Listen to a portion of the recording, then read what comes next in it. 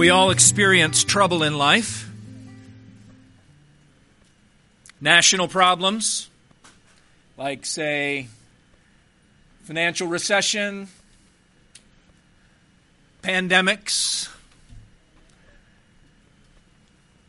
family crisis, trouble in your family, maybe financial trouble that hits your home, or maybe a death in the family. Or maybe it's just a personal difficulty, like sickness, or maybe sin, and foolishness, failure that's brought on trouble in your own heart. Whereas we all experience trouble in life, the question is, where do you look for help in the midst of your trouble? Really, where do you look for help? In Isaiah chapter 41, our sermon text for today, the Lord invites everyone. And when I say everyone, I mean He literally is speaking to the entire earth in Isaiah 41. The Lord invites everyone to consider the options. And in chapter 41, there's only two options. You can either find help in the pantheon of gods, or you can look for your help in the Lord God of Israel. So the context here, as we come to chapter 40 and 41 of Isaiah, the context is last week in chapter 40, we understood that God's people, Judah, are in captivity in Babylon. And God promises to deliver them, and then He guarantees His promise by His power. And do you remember how He articulated His power about being the God who measures the waters of the earth in the palm of His hand? I did that one time, and there was only a teaspoonful that could fit in the palm of my hand. But God says, all the waters of the earth. This is how big I am, God says. Now, if I can measure if I'm the God who flung the stars, named the stars, and makes sure that all the stars are staying where they're supposed to be, and not one of them is lost, then I can take care of you, God says. So He promises to deliver them, and then He guarantees His promise with His power. That did not stop in chapter 40. That continues in chapter 41. In fact, one of the hardest things about this section of Isaiah is figuring out where something stops and where something starts. Everything is sort of like a chain link that overlaps and connects to each other. And it just loops and connects and keeps going. And so to understand this, you have to go a little bit into the next. And then to understand the next, you kind of got to loop back into this. So our text this morning, chapter 41, links to chapter 40 because God is continuing to reassure His people, I will deliver you. I'm not only willing, but I am able to deliver you. So here are God's people in captivity in Babylon, not Assyria, but in Babylon. And then you will see in our text that God tells Babylon, I am going to send another king against you. Now, in our text, it's unnamed, so we don't know who he is. But we find out in the coming chapters that God is going to send Cyrus of Persia against Babylon. And just like Babylon overtook Assyria, Cyrus is going to overtake Babylon. So when he's speaking to Judah in captivity, he's also telling Babylon, I'm going to deliver my people from you by conquering you. So in a way, both Judah and Babylon are in a shared experience of national trouble. They're all experiencing trouble. God's reassuring His people, and He is inviting Babylon to consider, who's your help? And by way of inspiration and extension, God says to all of us, whether we're in captivity or whether we are experiencing national, family, or personal troubles, who's your help? And even more than that, that one that you're trusting on, are they actually trustworthy? Are they actually capable of helping you? So, if you're taking notes this morning, I'd like to give you an outline of this chapter right up front, and then I'm going to read the whole thing. And I'm going to read it rather slowly because I want you to see this flow. This is a beautiful text. And what the Lord is doing here in chapter 41, in verse 1 through 4, the Lord invites everyone to consider an important matter. So all of chapter 1 is sort of like a courtroom debate. Some of you were on the debate team. It's not going to surprise you. I wasn't.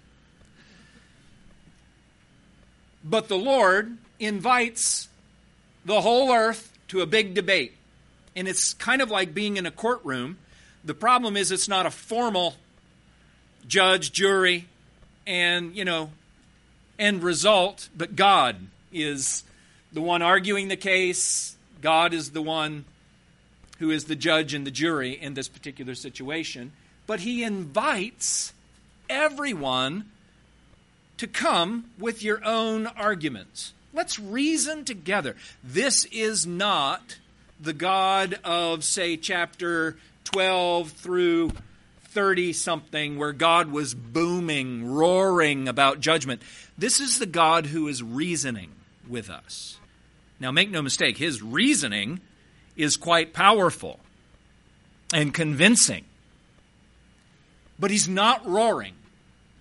He's reasoning because of his love. So in verse 1 through 4, the Lord invites everyone to consider this important matter of who is their help in trouble. Verse 5 through 7, the Lord reveals how people naturally respond in fear and run to their gods for help. But then in verse 8 through 20, the Lord reassures his people that they do not need to live in fear because he is their help. Verse 21 through 29, we close out the chapter, but not the thought. We close out the chapter, and the Lord calls the gods. He calls the pantheon of gods to make their case, to see if they can help those who trust them. Very interesting courtroom debate situation going on here. And then that links to chapter 42, which we're not going to deal with today. But that links to chapter 42 because the Lord gives his solution, his ultimate help. Behold, my servant, which is the Lord Jesus Christ. God with us, the God who helps. So let's read Isaiah 41, and as we do, here's my prayer. Here's my goal. That your fear will fade away as you see the glory of the God who is your help. Do you live in fear? Or are you one of those who is just absolutely confident and fearless in life? You have that bumper sticker on the back of your car. Well, you probably don't have a car. You've got either a Land Rover or a Jeep or a motorcycle or something like that. But you got that no fear bumper sticker.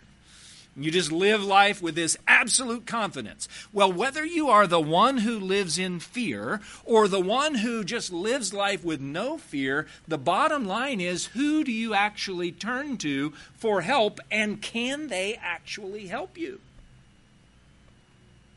God's going to argue the case with us this morning. Let's read Isaiah 41. Listen to me in silence, O coastlands. Let the peoples renew their strength. Let them approach. Then let them speak. Let us draw together near for judgment. Who stirred up one from the east, whom victory meets at every step? He gives up nations before him so that he tramples kings underfoot. He makes them like dust with his sword, like driven stubble with his bow.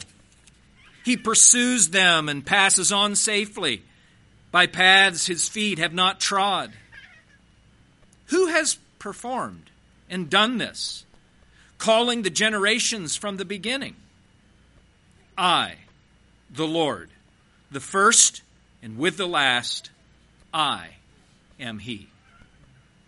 Verse 5. The coastlands have seen and are afraid. The ends of the earth tremble. They have drawn near and come. Everyone helps his neighbor and says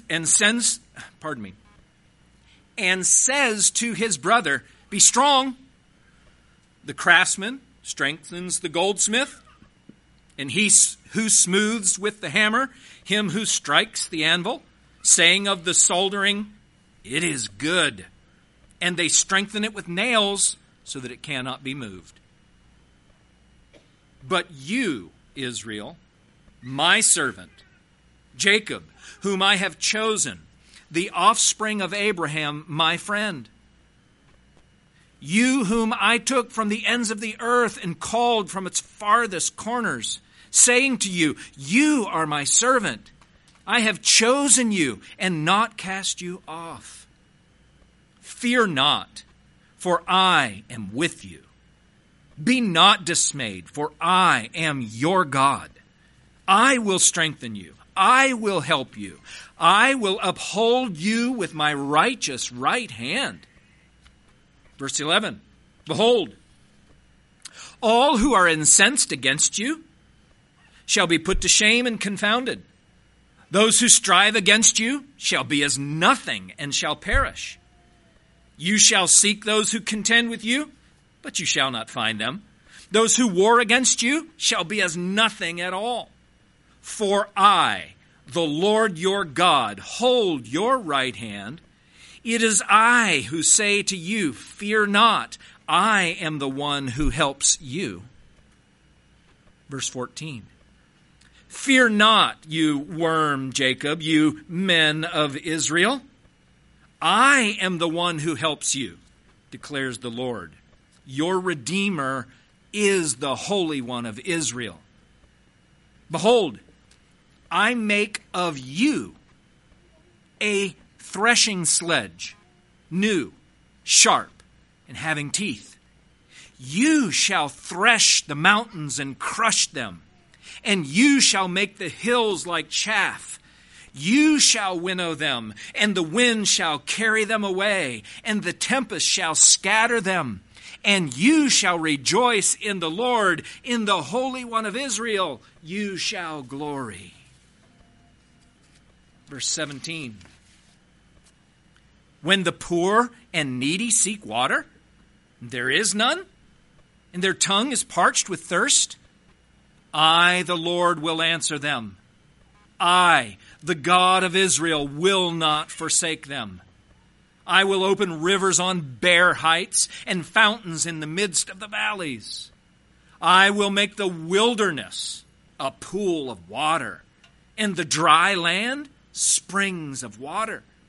I will put in the wilderness the cedar, the acacia, the myrtle, the olive. I will set in the desert the cypress, the plane, and the pine together, that they may see and know, may consider and understand together that the hand of the Lord has done this.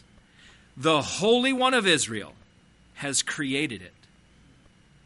Verse 21. Set forth your case, says the Lord. Bring your proofs, says the King of Jacob. Let them bring them and tell us what is to happen. Tell us the former things, what they are, that we may consider them, that we may know their outcome. Or declare to us the things to come. Tell us what is to come hereafter, that we may know that you are gods. Do good or do harm, that we might be dismayed and terrified.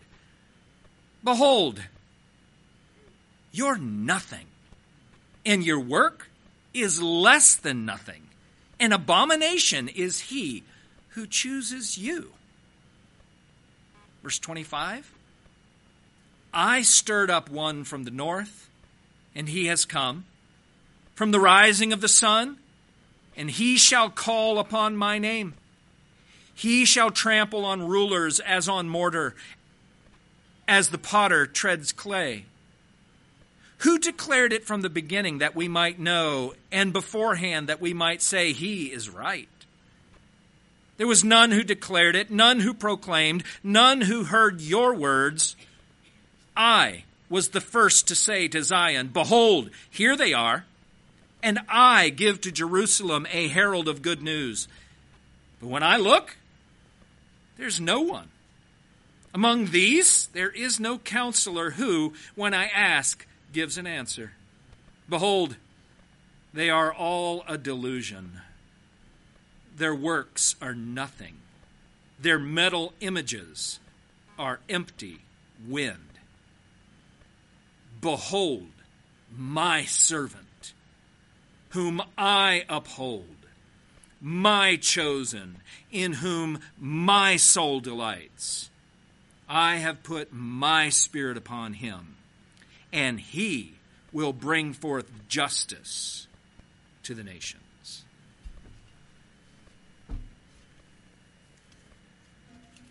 Did you get that sense of the courtroom scene, the trial, the debate that's going on, and how God is saying to the earth, I want you to listen to me, and I want you to listen in silence, and yet there's an invitation to come and to reason together. Bring your proofs, bring your arguments, let's talk about this. Because we all experience trouble, and we all turn to someone for help in the midst of our trouble. But the question is, who do you turn to for help, and can they actually help you? That's the question that you must have on your mind this morning. Who are you really relying on for help in life? And can he or they or it actually help you? God puts himself and every other god that we might look to for help on trial. And we learn two important facts from this debate. Two important facts. Number one, the gods can't help you because they're nothing but a delusion. That's fact number one. The gods can't help you because they are nothing but a delusion. Look again at verse 5.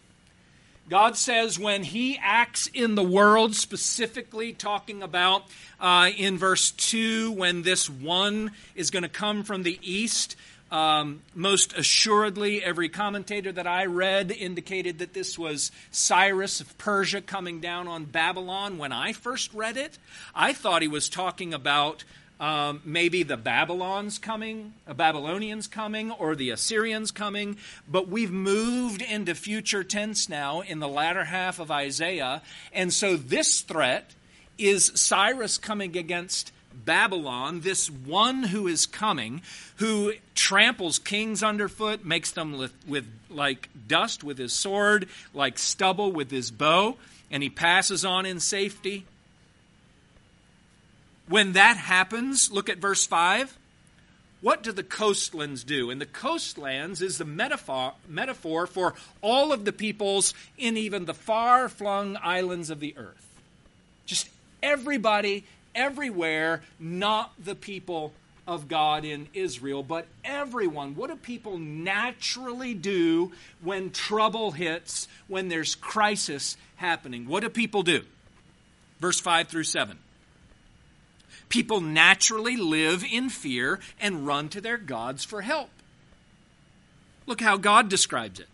The coastlands in verse 5 have seen and are afraid of what's about to happen. The ends of the earth, what are they doing? They're trembling and have drawn near and come. Everyone is helping his neighbor and saying to his brother, be strong in the face of adversity. Trouble's coming, but listen, we can do this. And so who are these neighbors who are exhorting and encouraging and helping each other? Look at them. Verse 7, they're craftsmen, they're goldsmiths, they're iron workers who are making their gods. So the craftsman says to the goldsmith, hey, listen, you're doing a great job. Keep going. When the people of earth experience difficulty and fear, they naturally run to their gods. And the silliest part about it is they have to make them first.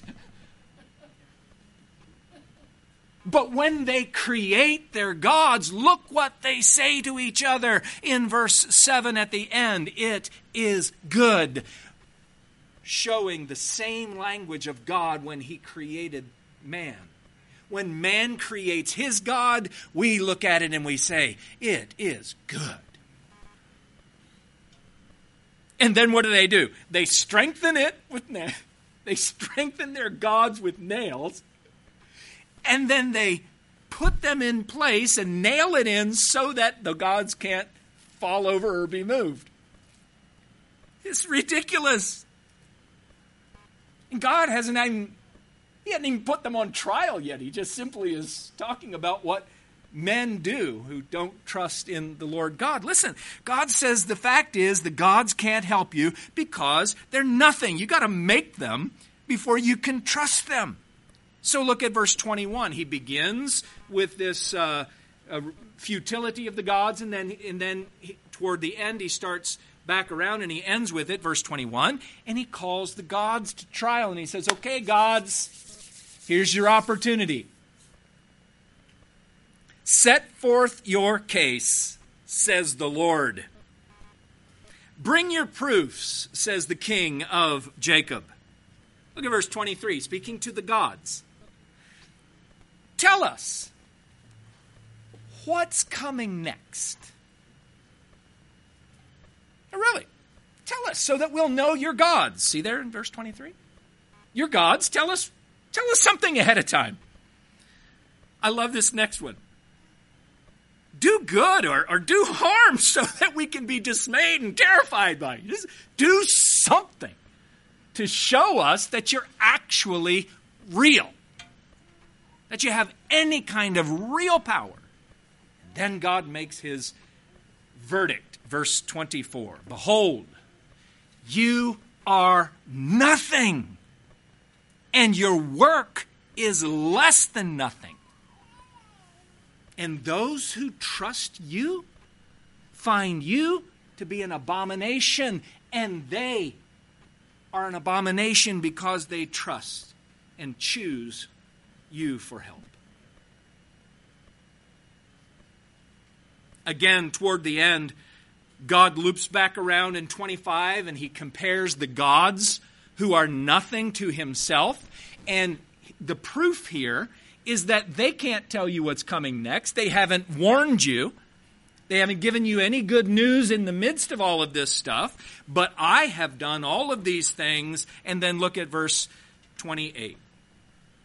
But when I look, speaking about the pantheon of gods, when I look around, God says, among these, there is no counselor, attorney, lawyer. There's no counselor who, when I ask, gives an answer. Can you read verse 29 with me out loud, please? Behold, they are all a delusion. Their works are nothing. Their metal images are empty wind.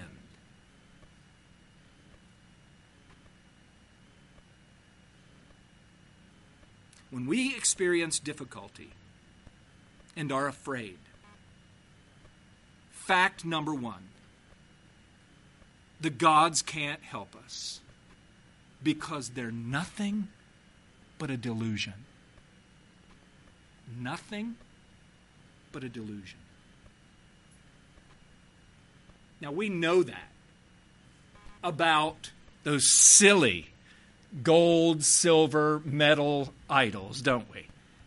We look at that and we say, that's ridiculous to think that they actually have any power. They're nothing but a delusion. But we have our own gods. And they run the spectrum. I know you're already saying, I don't have any God but my own. I mean, the Lord God of Israel, He is my God. Okay, come on. We have our gods. We really do. You think about it. We have gods on the full spectrum. From the something is in control to nothing is in control. And on this side of the spectrum, we have the gods, like, the mythical creatures who actually have real supernatural powers, and we believe that there just might be some out there, and some people believe that they war against each other and that they're accomplishing certain things on earth. And just talk to your neighbors, talk to your coworkers, listen to your family members, and even the next time you go golfing, listen to the guy next to you who says that the golf gods are smiling on us right now because I just made that great putt.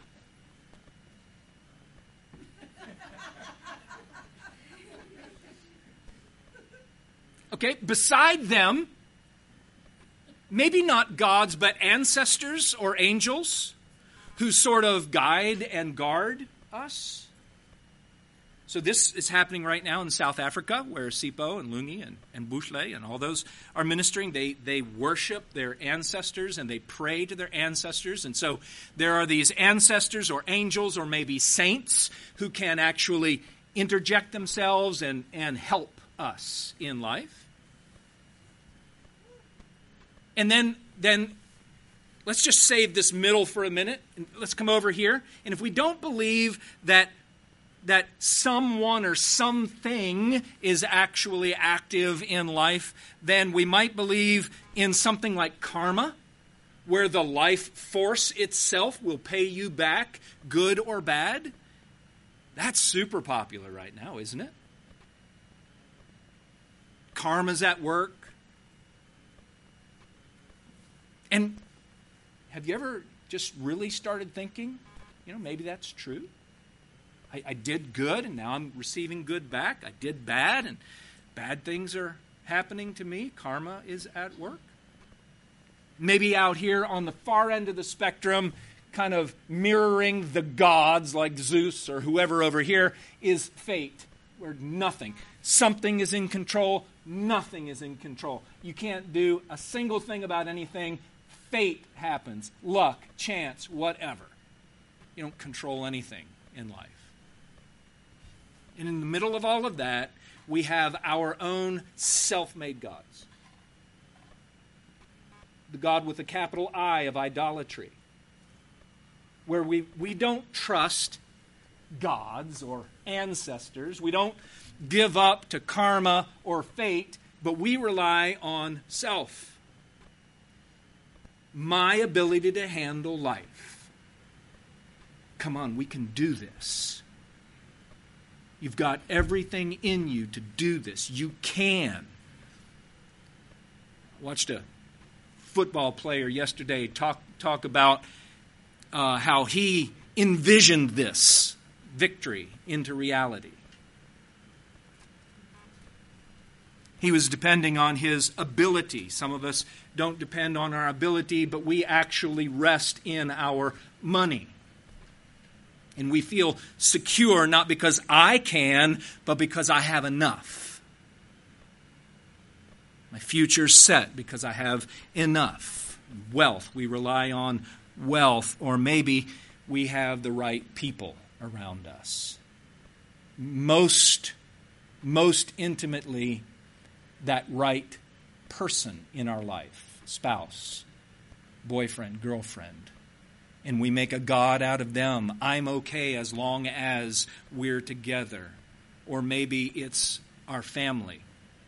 We feel secure as long as our family is together. Or just your LinkedIn friend list, or however many associates you've got to make sure that you're well connected.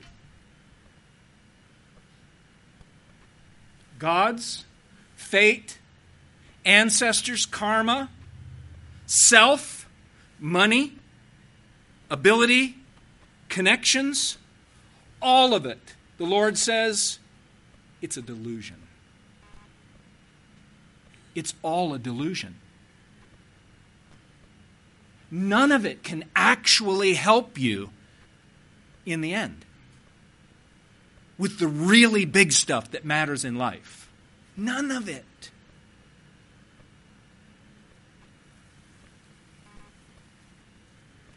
Fact number one. The gods can't help you because they are nothing but a delusion. And God says those who put their trust in you are an abomination. Fact number two. When we experience difficulty and are afraid, the Lord God of Israel can and will help those who trust Him. The gods can't help you. But the Lord God of Israel says, I can and I will. I can and I will. And He gives 5 powerful assurances to His people.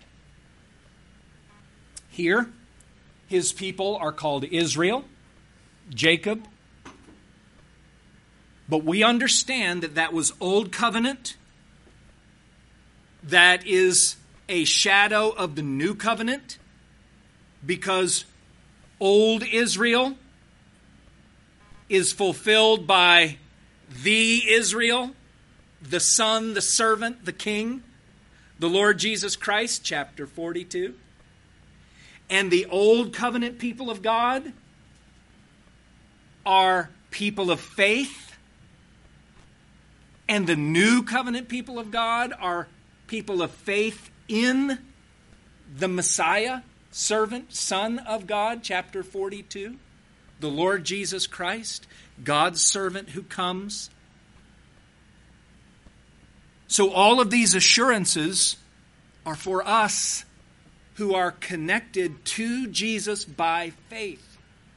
The servant of God in chapter 42 that we'll look at next week, the servant of God is sent to secure all of these things on behalf of God's people because we can't do it ourselves. Our money can't pay for it, and we don't have any human connections that will assure it, not even Abraham.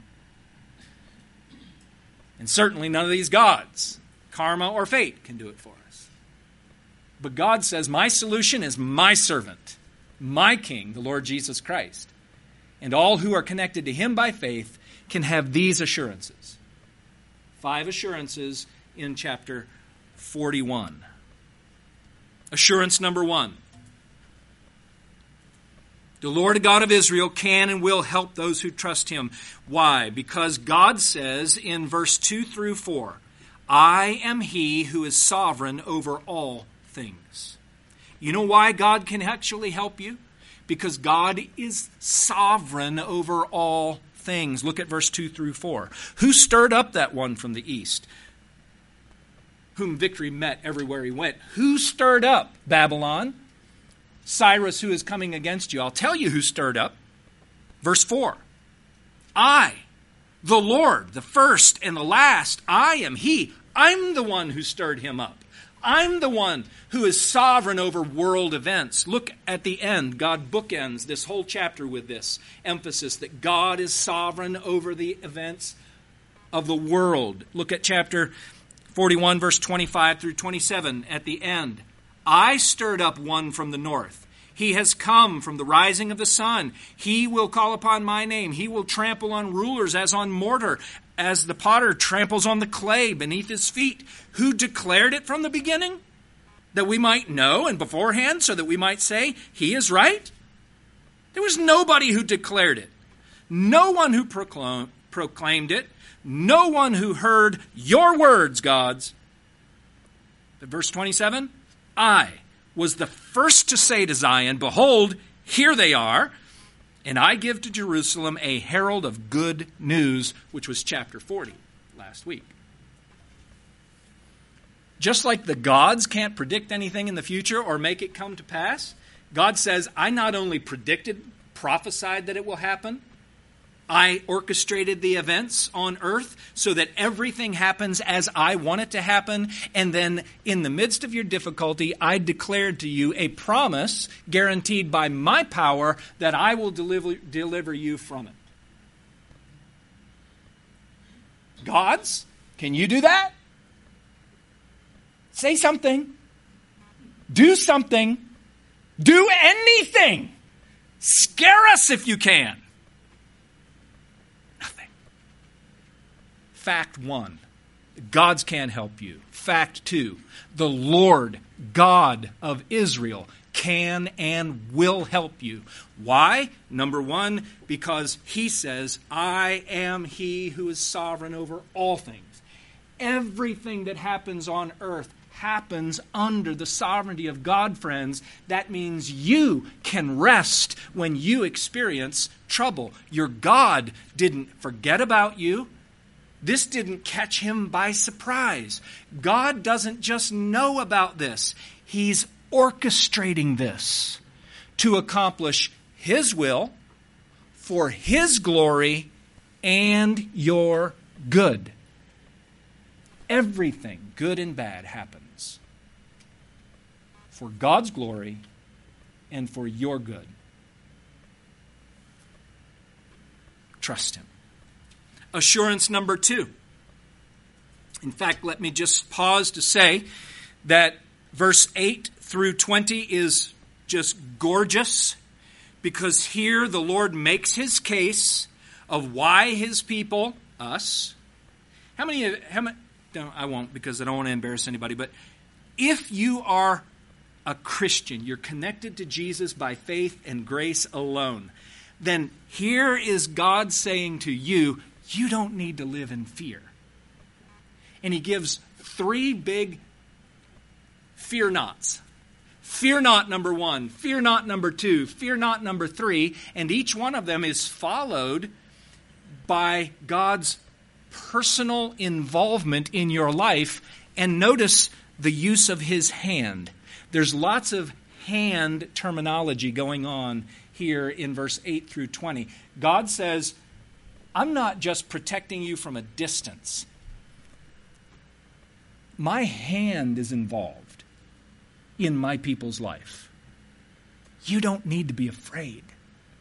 You don't need to live in fear. Assurance. So this is assurance number 2, verse 8 through 10.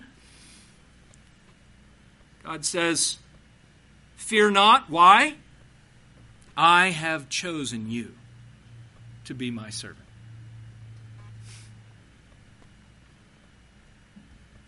I have chosen you. Read verse 8 through 10.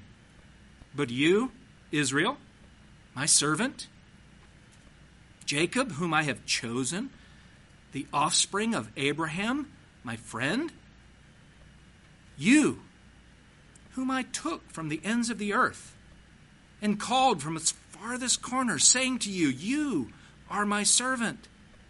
I have chosen you and not cast you off.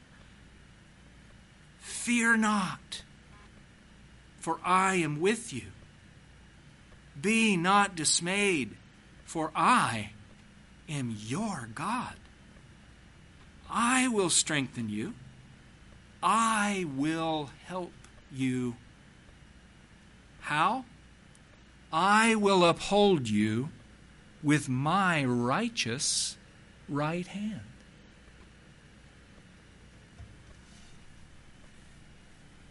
not just Old Testament Israel, but the new Israel in Christ. As we read in Ephesians chapter 1, God says to us,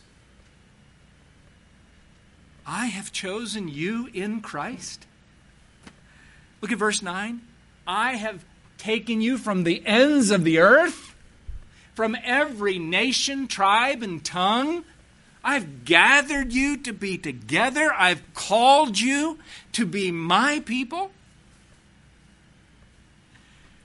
Fear not.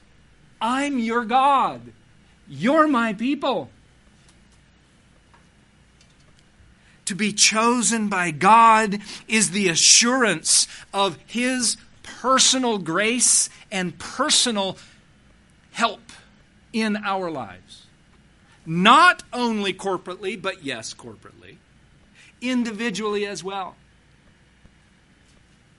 You can rest assured that everything really will be okay ultimately, because God chose you by His grace. Ephesians 1 tells us that in Christ, God has given us the blessings that Christ deserved by grace for His glory.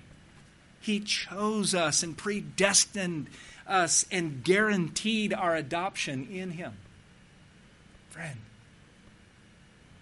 you are God's and God is yours. Rest in Christ. Assurance number 3, verse 11 through 13. Fear not. I will deliver you from your enemies. Let's read the Old Testament type deliverance, the physical in captivity in Babylon type deliverance, and then remember that this is all fulfilled in Christ for the new Israel in the new covenant from not necessarily physical, but definitely physical death, but spiritual enemies like sin and death and hell. Verse 11 through 13, God says to His people, behold, all who are incensed against you shall be put to shame and confounded. Those who strive against you, and boy, doesn't sickness and death and sin strive against us? God says, they shall be as nothing and shall perish. You'll seek those who contend with you, but you're not going to find them. Those who war against you shall be as nothing at all. You mean to tell me that there's coming a time when death is going to be nothing at all? Yes. Sickness is nothing at all? Yes. Sin is nothing at all? Yes. Why? Because of the Lord Jesus Christ conquering it through His cross and His resurrection. Verse 13. For I, the Lord your God, hold your right hand. It is I who say to you, fear not, I'm the one who helps you. In this assurance, verse 11 through 13, God says, fear not, I will deliver you from your enemies. And did you notice the beautiful picture here? In verse 10, God promises to uphold us and protect us with His right hand. And in verse 13, like a father, He promises that while He's protecting us with His right hand, He will be holding our right hand. A beautiful picture of the Father God and His children, protecting with His right hand, holding our right hand to give us peace in the midst of our suffering, comfort while we're still in war. God says, ultimately, I got you. In the midst of suffering, God still got us. Assurance number 4. Verse 14 through 16. Fear not. First of all, I chose you. Secondly, I will defeat your enemies. Now what? Fear not, you worm. Thanks, God. Appreciate that. Fear not, you worm, Jacob. Like insignificant, small, little slimy creature. I don't know about the slimy, but definitely insignificant. You men of Israel. Got to be a little sarcasm there. I am the one who helps you. How does God help us? He says, I'm going to transform you and empower you to accomplish my will. Look what God says he does. He says, I'm not just the one who constantly protects you because you're so weak. But God says, I am going to transform you, little worms, into powerful, sharp tools to accomplish my purposes. This is fantastic. Look in verse 14 through 16.